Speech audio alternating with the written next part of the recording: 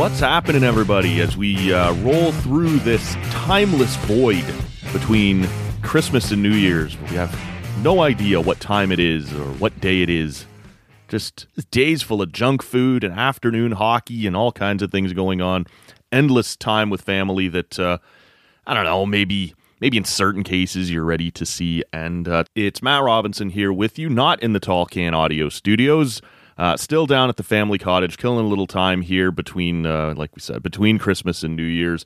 Hope you've all had a wonderful holiday season thus far. Just thought we'd check in here and, I don't know, update a couple of little things, talk about a couple things. This will just be a quick one as we move through the holiday season. There's a couple of stories that have broken that I didn't really want to see get buried, right? That were either just before Christmas or during the holiday season here, and by the time we get through New Year's and back in studio, they kind of be the distant past and maybe not worth revisiting. So thought we would do that here, but of course, we will start with a pint. This one is new to me. This is a new brewery, new beer. Everything about it is new, and comes actually from Birmingham, Michigan. Had some family down there, I don't know, a month or so before Christmas who thought to pick me up a couple things from some breweries I hadn't tried before. So we'll do that here over the next couple shows and try some of those. This one is from the Griffin Claw Brewing Company. Like I said, that is in Birmingham, Michigan. And it's called Three Scrooges, just in case you are one of those people, maybe just a tad sick of the holidays or a tad sick of the family, whatever you might have going on. Three Scrooges. It's a winter warmer, 5%. They're saying it's going to be a little spice to it, maybe a little orange to it, a little clove to it. We'll see what that's all about as we get into this one.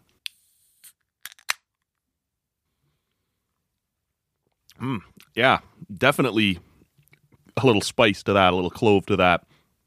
I'm not getting a ton of the orange from it, but I don't really know what else I would call it other than, like I said, maybe it is that clove that is the strongest part of this one, but not bad. Like I said, the Griffin Claw Brewing Company. Don't know much about them, so we'll work on that pint here as we move through today's show. And like I said, this will just be a short one. A couple things worth mentioning, before they end up too far back down the road. On, I can't remember now if it was the 23rd or 24th, the Blue Jays went out, got themselves an outfielder, which they badly needed, got themselves a left-handed power bat that they badly needed. A guy named Dalton Varsho gets traded from the Arizona Diamondbacks, who was a team I mentioned. I can't remember if it was on the show or just on Twitter that maybe the Blue Jays would be talking to quite a bit, as it was a team that could use some help with the catcher, which the Jays had in abundance, and had a couple of young left-handed outfielders. Going back to Arizona, Lourdes Gurriel Jr. and Gabriel Moreno. So let's start with Moreno leaving the Jays. The three catcher thing was something we've talked about for a while, and Rob and I have discussed. People have talked about it all over the place, just in terms of what you had with your three catchers. Because it does turn out to be, as I suggested it might be, the mystery box that leaves Toronto and that other teams find appealing, right? The guy that you think is going to be really good, but you have the least evidence that backs that theory up. That was Gabriel Moreno. A guy like Danny Jansen is a guy that had probably more value to you than he did to any other team. Very good defensive catcher, very good framer. He's comfortable with your pitching staff. All your guys are comfortable throwing to him, and that those last couple of points aren't going to be true for any other team that he might go to. They know he's a good defensive catcher, and he would learn their staff, but he hasn't done that yet. So he doesn't have that value for those teams. And he's had some injuries over the last little bit. A guy like Alejandro Kirk, you might be buying high on right now. And if the Jays are selling, it's a plus for them too. Maybe you're selling high. He just had a fantastic year at the plate. He was an all-star. But there are questions about his ability to catch 100 games a year. Just with his body type and things like that. We'll see. But I don't think anybody's sold that he absolutely can do that. And he's also kind of taking up a DH spot that you might want to be cycling guys like Springer and Vladdy. And, it's not a big deal if it's a couple times a week. But if it turns out this guy can't catch regularly, that's a problem as well. And then you have Gabriel Moreno, who everyone thinks is going to be great. He's one of the top prospects in baseball, but we don't know yet that he's going to be great. We think he is. We're pretty sure he is, but we haven't seen it yet. And so for the Blue Jays, that's a scary thing to trade away. But for another team, it's that old Family Guy thing. Do you want the boat or do you want the mystery box? Oh man, the mystery box could be anything. It could even be a boat. And you end up taking this box thinking, yeah, we'll see. If he's an all-star, the Diamondbacks look great here. And the Jays, there will be fans that want the team to eat crow a little bit on the fact that you traded this guy away. But he's not that yet, and he may never be, so we'll see. And the Jays are trying to win right now. They went out and got a piece that can help them win right now, and they traded away a piece that is more likely to help them in a year or 2 or 3 years. And like I said, we'll see how much, right? We'll see how good he turns out to be, but it's not going to be today, whatever that ceiling is. So in that respect, I kind of like the trade. Let's talk about Dalton Varsho, who they're bringing in from Arizona. Like I said, left-handed power bat, can play the outfield. Under team control for 4 more years. He's 26 years old, so that's very appealing as well. You're not going to be, trying to figure out what his contract status is and worried about him leaving in a year, whatever that might look like. Incredible defensive numbers, like top tier outfield defender. The Jays went from having one of the worst defensive outfields in baseball with Teo and Lourdes Gurriel Jr. And I guess I should mention Gurriel. We'll come back to him in a second. And sometimes Springer, but sometimes a guy like Tapia or whatever in center field, to now having one of the best defensive outfields in baseball. You're going to move Springer over to right field. Kevin Kiermaier is going to play center when he's healthy. Dalton Varsho will play left field for the most part. It looks like that's a little interesting. That might be political. I think a lot of people would prefer maybe to see Dalton Varsho in center field, but you did just sign Kevin Kiermaier, and apparently, smart or not, you did tell him that the center field job is his to lose. So, Varsho, I guess, will play left field, and then we'll see, if Kiermaier is not healthy or whatever, we could still see Springer or Varsho over in center field. The left-handed bat is interesting. His first year there in 2021, his splits were a little less noticeable, right? His numbers versus left and right-handed pitching. And in 2022, his left-handed numbers were much, much worse against left-handed pitching. So we'll see. He's obviously there to, balance out a very right-handed heavy lineup. And now he is kind of that middle of the order, left-handed power bat. And so maybe you just look for somebody else to take a lot of those at bats against lefties. We'll see how that's going to play out. I do still think they'll go find a 4th outfielder, probably now a right-handed power bat that doesn't have to play every day. He's more of a 4th outfield type. I think that might be something they still try to get done off the discount pile. We'll see. But this is, on the face of it, a very good trade for the Blue Jays. And it hurts. When you make big trades, you're going to lose something. And to give up on Gabriel Moreno is tough. But this is what this team needs right now. And I think it's a really smart bet for the Blue Jays. I did mention Lourdes Gurriel Jr. He's going with Gabriel Moreno to Arizona. I don't know. I liked him. He lost a pile of power in 2022 and became more of a slap hitter, which was interesting. There's some thought that might be, some lingering after effects from the wrist surgery that he had, and possibly in 2023 he gets some of that power back. That's on the table. But he's not a good defensive outfielder either. And the Jays have sort of said that one of the things they're looking to do this year is not just score more, but give up less, right? A run prevented is worth every bit as much as a run scored. And so you look at going from, like I said, that Springer, Gurriel, Hernandez outfield to now an outfield of Kiermaier, Varsho, and Springer. It's a much better defensive outfield. And all of Berrios, Manoah, and Gausman were in like the top 25. A lot of these numbers, I should say, come from Stoughton, who put a great piece out on that. We will link to it in the show notes, and I'm going to try and get him on the show early in the new year. But he pointed out that all of Gausman, Berrios, and Manoah were in like the top 25 of balls hit to the outfield. So you want better defense out there. Your pitchers give up fly balls. You want somebody out there running them down. It makes good sense. The other thing before we move off of this, maybe to mention about the offseason that the Blue Jays have had so far, is Varsho is a tremendous base runner. And it's interesting because he's not anywhere near like the top of the league in sprint speed, but his reaction times are great. His jumps are great. His reads off pitchers are great. And he's, a very above average base runner. And when you look around what the Blue Jays have done so far this offseason in terms of the base paths, Hernandez was a negative value player on the base paths. He wasn't good. Lourdes Gurriel was a negative value player on the base paths. He wasn't good.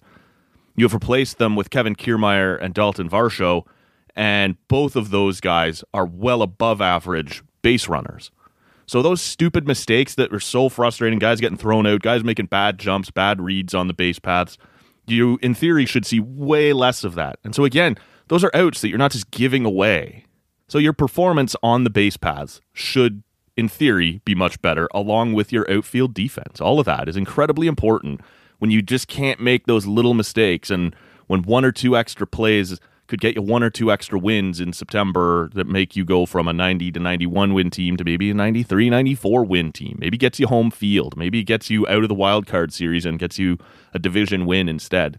All of this stuff is going to be incredibly important. So all around, a nice piece of business. It doesn't come without risk. That was always the thing. Which of the catchers were you going to trade?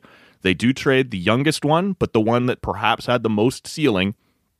There's risk for Arizona as well, but that's what makes it an interesting trade. And I think as far as the Blue Jays go, the timing was right to do something like this. You trade some future for some right now, and that's what they've done.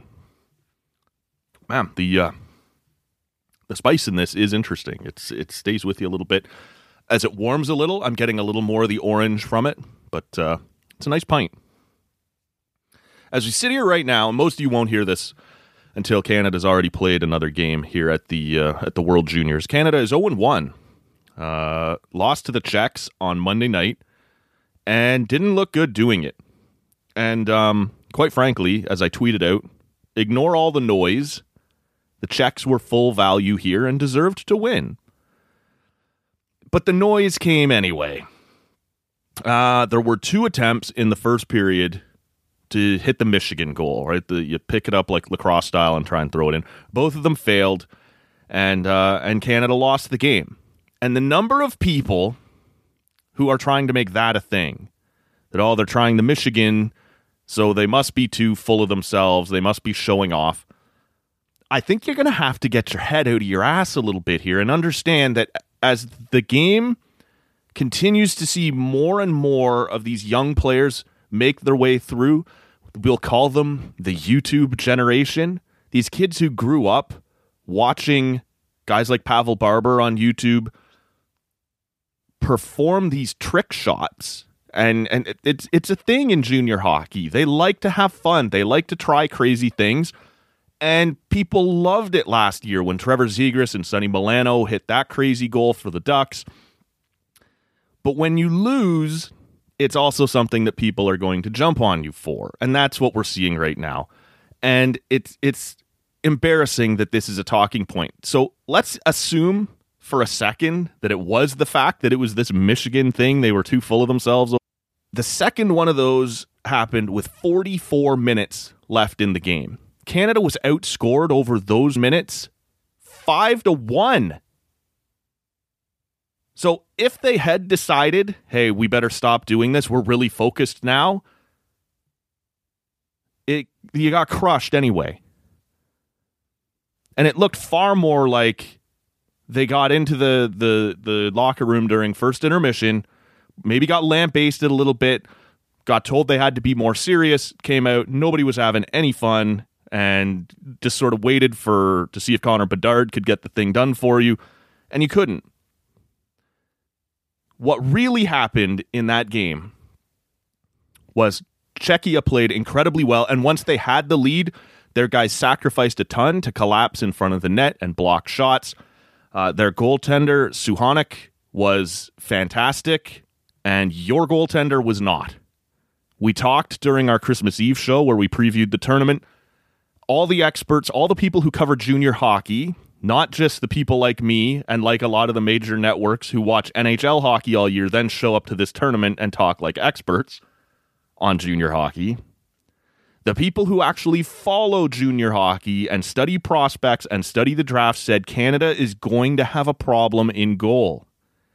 And as far as game one went, it sure looked like we had a problem in goal. After the second Michigan, where apparently bootstraps tightened and, nose to the grindstone and no fun for anybody, we'll just work hard and grind. Your goalie stopped 12 of 17 shots and theirs stopped 36 of 38. That's the game. That's your story. The Czechs played well enough to get the pucks into positions to score. When they did, we didn't get saves, and they did. That's not to say Canada played well. They didn't. But the Czechs did play well, and their goaltender played well. And so they walk away with not just some squeaker, some 3-2 in 3-on-3 overtime. They laid it to Canada pretty good. And once they built that lead, that first 3-goal lead, they were content. They didn't just completely sit back, but when the puck was in their end, they collapsed hard. They did not let Canada get anywhere close to the net. They didn't let any of those sweet cross-feed passes get in there. They cut everything off. They kept everything outside. They blocked shots from the point and were full value for the win. It's just frustrating, the talking points that then come out of it. And another one, when you get away from the Michigans, were Jeff O'Neill on the national broadcast. And I shudder to think that they are grooming him to be Bob McKenzie's replacement at this tournament, because that's going to be awful. And you can see, obviously, Bob is slowly easing off his contractual obligations, and he signed that contract a couple of years ago that was just 5 more years to do a couple Leaf games a year, the World Juniors and the draft stuff, and that was it. And they're clearly planning to shuffle him out, and it looks like Jeff O'Neill to be his replacement. Thank goodness Cheryl Pounder has been in there. She's very insightful, very well-spoken, and is familiar with international officiating, short burst tournaments, these sorts of things.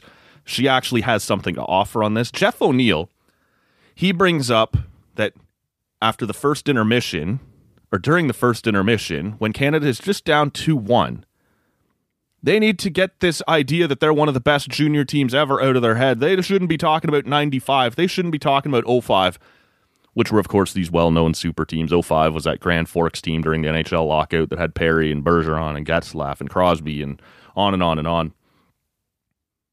Not one member of that team has said anything about being the 05 team or 95 team. Not one member of that team has compared themselves to a super team or one of the greatest junior teams ever. Do you know who did say it? Craig Button on the same network that Jeff O'Neill was on. That this team has the potential, has the skill to maybe match those teams. Now, you lost 5-2 to the Czechs. You're probably not now. You could still easily go on and win the tournament, but you're not likely to go down as one of the best Canadian teams ever. The point is, the media said something, the media is now commenting on it and blaming the team for it. They can't have these inflated heads like they're one of those teams. They don't think they're one of those teams. You do. Luckily, James Duthie stepped in and corrected him and said, there's nobody who's said on the team that that's the way they think. That's something that was said on TSN as the tournament was being promoted and the games were being previewed and stuff. But that's the type of ridiculous commentary that passes for expertise right now. You say, this team could be this. And then when they're not, you tell that team, stop thinking you're that. Well, they don't. They didn't say it, and now you're putting it on them because essentially the analysis was, they're losing and I'm mad. Well, that's on you. It's the same people who criticized the 2 attempts at the Michigan, and then the next night when Brady Tkachuk in the Senators games tried a between-the-legs move that also failed, like the Michigans did for Canada, got super horny about it. What a great play. The league needs more of this. Pick a side, man. Pick a lane. We're paying attention. We're watching you. We know when you're inconsistent. We know when you don't have an actual stance and you're just reacting to what you're watching. It was gross to watch Jeff O'Neill say that. TSN creates a narrative for the team. When the team doesn't live up to it, TSN blames the roster. That's why they lost. Their heads were too big. They think they're one of the best teams ever. Just stop. Honestly, it's just terrible analysis. Like I said, this will quickly become one of those things where I won't be able to watch the intermissions after Bob is gone. We'll see. Maybe they come to their senses. Give the gig to Cheryl Pounder instead of Jeff O'Neill. Would make it a far more enjoyable broadcast. But if he's going to become the voice of this thing, the next Bob McKenzie on this thing, I won't be able to keep watching the intermissions. Much like I do with the Leaf games on Sportsnet, where Anthony Stewart just had another blunder on Tuesday night. Said the Leafs at the deadline should go out and get themselves a Roope Hintz. That'd be great. But Dallas is playing well, not likely to unload him, and he just signed an 8-year contract 4.5 weeks ago. Pay attention, please. This is the same guy who, like 2 weeks ago, said that the Ottawa Senators control their own destiny and are in the driver's seat. At the time, the Ottawa Senators were 7th in the division.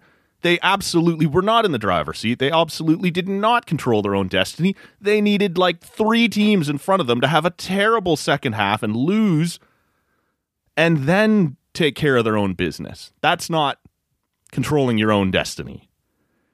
Anthony Stewart also said Nick Robertson, well known for his speed.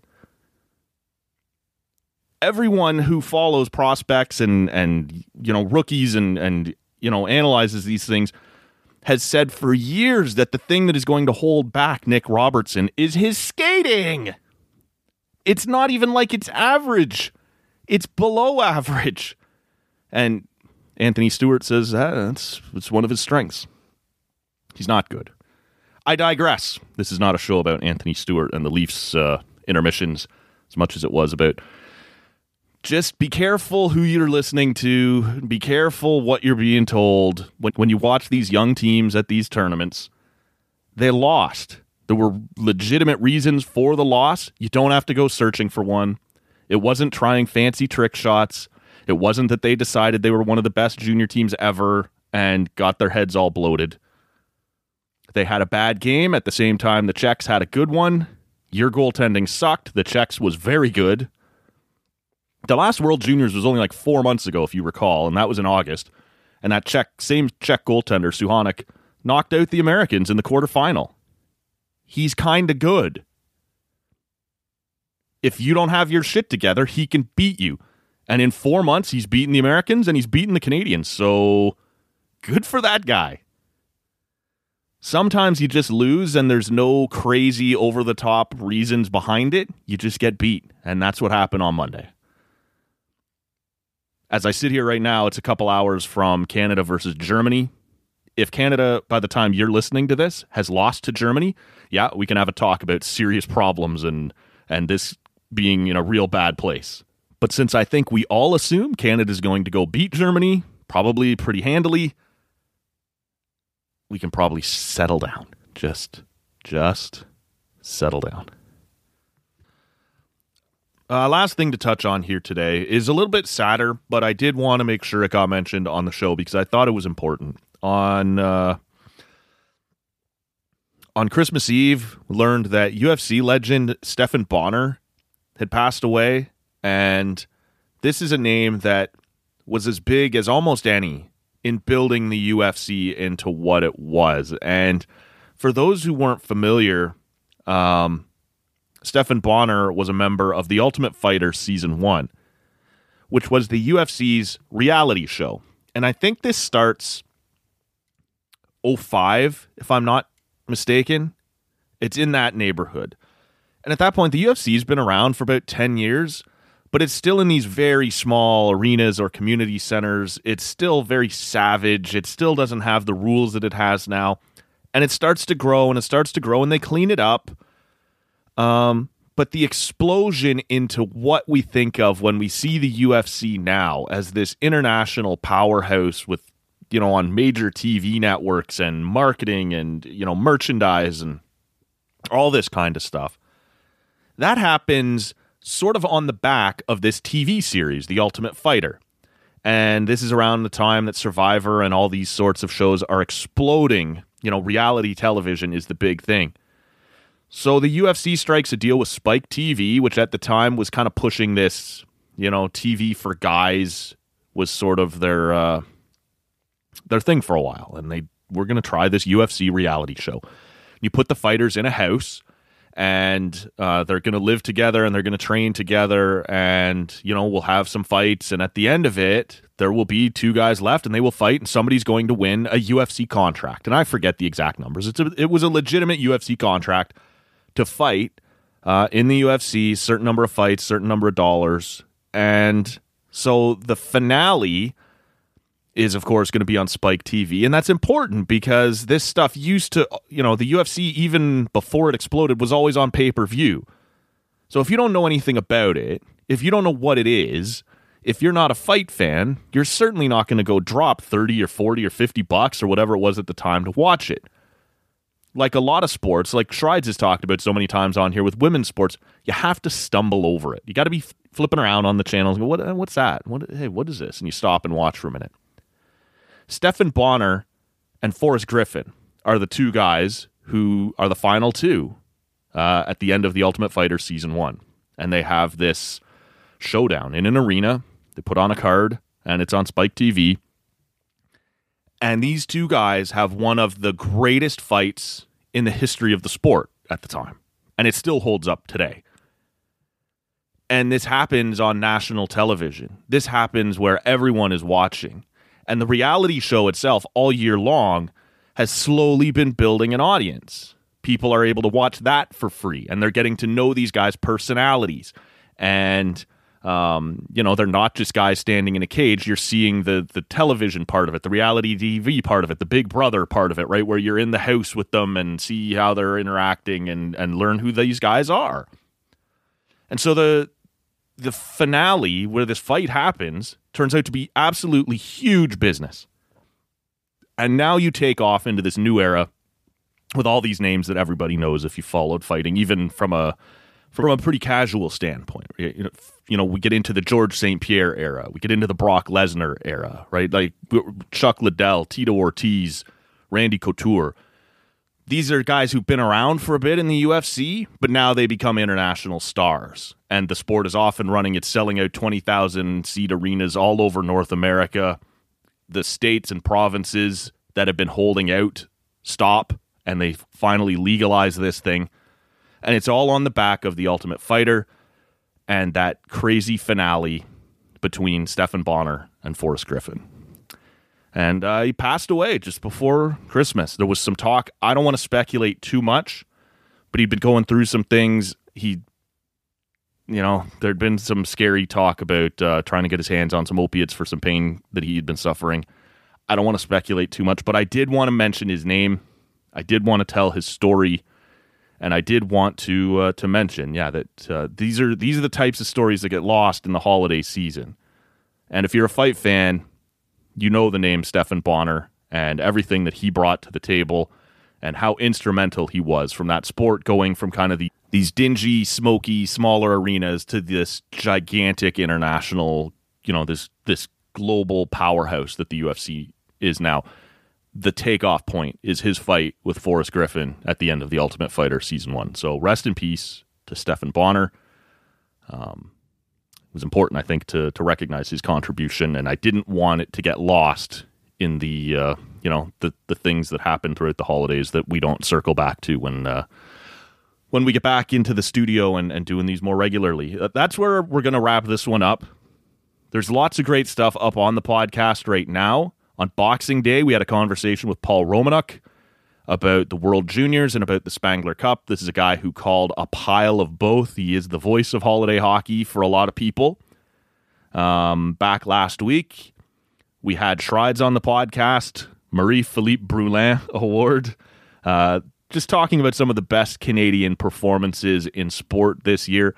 A week before that, of course, our buddy Steve Bunda was in. There was lots more fight talk there. Some of the biggest stories in UFC over the course of 2022 heading into 2023. We got into that with him. And on New Year's Eve, Maddie Lang's going to be here. And we will do our annual New Year's Eve show. And there will be some sports on it, but there will be a lot of non-sports topics on things I missed this year that Maddie, who stays in touch a little bit more with the cool kids, he'll have a handle on, hopefully. And he can explain to me everything that I missed in 2022 while I was being curmudgeonly and listening to the same 5 albums I've been listening to for 20 years. That'll be on New Year's Eve. Hope you guys enjoyed this. Just wanted to check in and get a couple of those things checked off the list before we move into 2023, where things will no doubt be busy again. By the time next week hits, we'll be talking about the playoffs in the World Juniors. We'll be talking about the NFL playoffs. Hockey, of course, will be up and running at full speed. So all of that would have pushed some of these topics, perhaps right off the show. So I wanted to make sure we covered them a little bit. Like I said, Matty Lang here, New Year's Eve. I hope you'll join us then. We're on social media at Tall Can Audio. Subscribe on your favorite podcast app. Wherever you're hearing us right now, hit subscribe, hit follow, whatever it looks like. Go ahead and hit that. My name is Matt Robinson. Thank you so much for listening. Enjoy the rest of your holiday season. We'll see you New Year's Eve. That's it. I cannot work under these conditions. If anybody wants me, I'll be downstairs at McDougal's. Call the weekend guy. I don't care.